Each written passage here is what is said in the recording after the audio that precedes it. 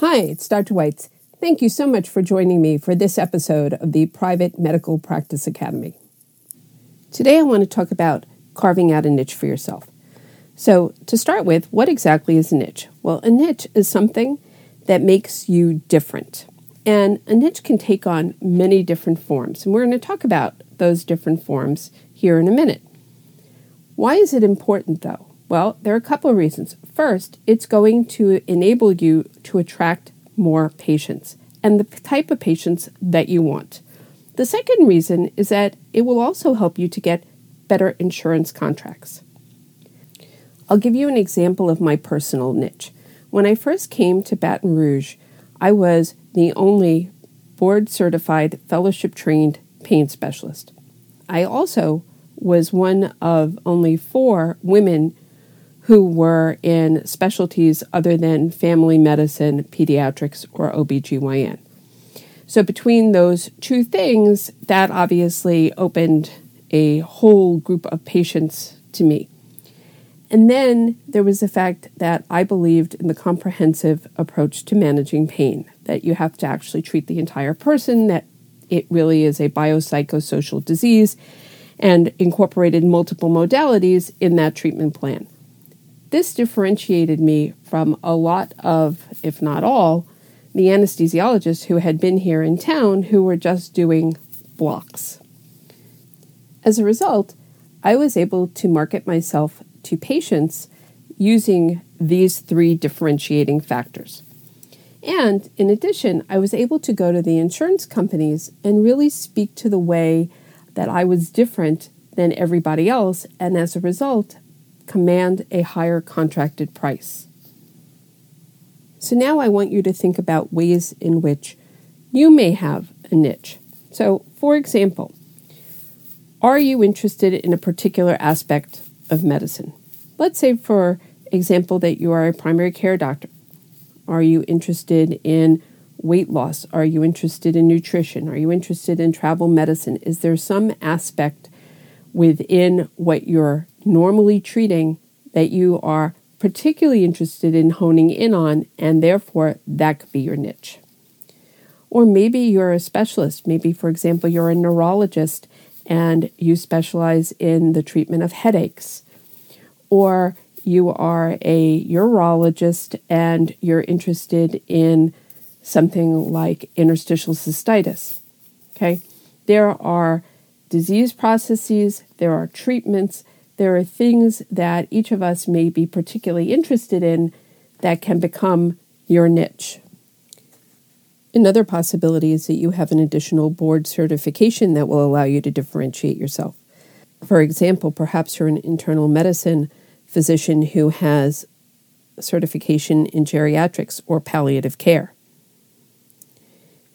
Moving right along, perhaps you do some procedure that isn't readily available in your community. Perhaps you do something that makes you unique. So, for example, in our community, there for a while were not a whole lot of physicians who were doing endoscopic radiofrequency ablation of the facet joints. So if you did this procedure, this was something that made you truly marketable. Or when robotics came around for different procedures, the fact that somebody was robotics trained really was a differentiating factor. Okay, I know you may be thinking to yourself, well, I don't really have any of those differentiating factors. So what else could I carve out for myself? Well, let's talk about a couple of more commonplace options, right? First, do you speak a foreign language? If you're in a community and you're the only person who speaks, let's say, Vietnamese, and there is a significant Vietnamese community, the fact that you speak that language is a differentiating factor. The same thing if you speak any other foreign language. I'll give you an example. My husband speaks Russian, and when we lived in San Francisco, he had a significant population of Russian-speaking patients because they migrated to him because they wanted somebody who spoke the language.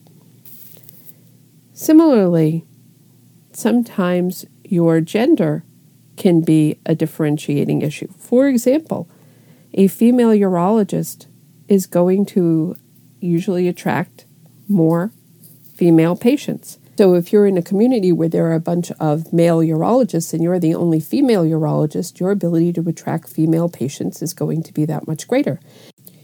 And then there are other things like, do you offer early hours or late hours so people can come to see you before or after work?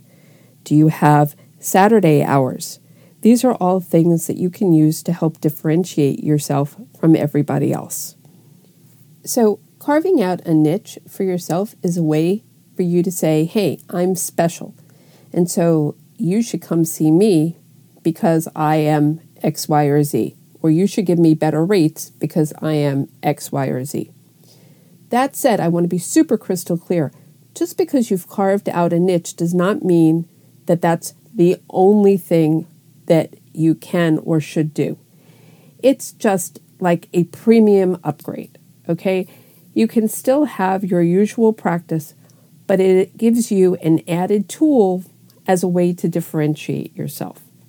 One of the things I want to say about carving out too tight a niche is that when we talk about in future episodes, how large is your catch area? If you are somebody who specializes in something that is really, really infrequent, then you're going to need a larger catch area. And that comes back to the whole idea of why you would like to have a niche, but you also want to make sure that you maintain enough of a broad practice that you are able to accommodate multiple people, or that you're going to be able to have a large enough catch area that you will be able to have a full practice. Thanks for joining me. Be sure to sign up for my newsletter below, and I'll be sending you tips on how to start your practice, best run your practice, grow the practice, and then ultimately be able to leverage your medical practice into multiple other businesses. I hope to see you soon.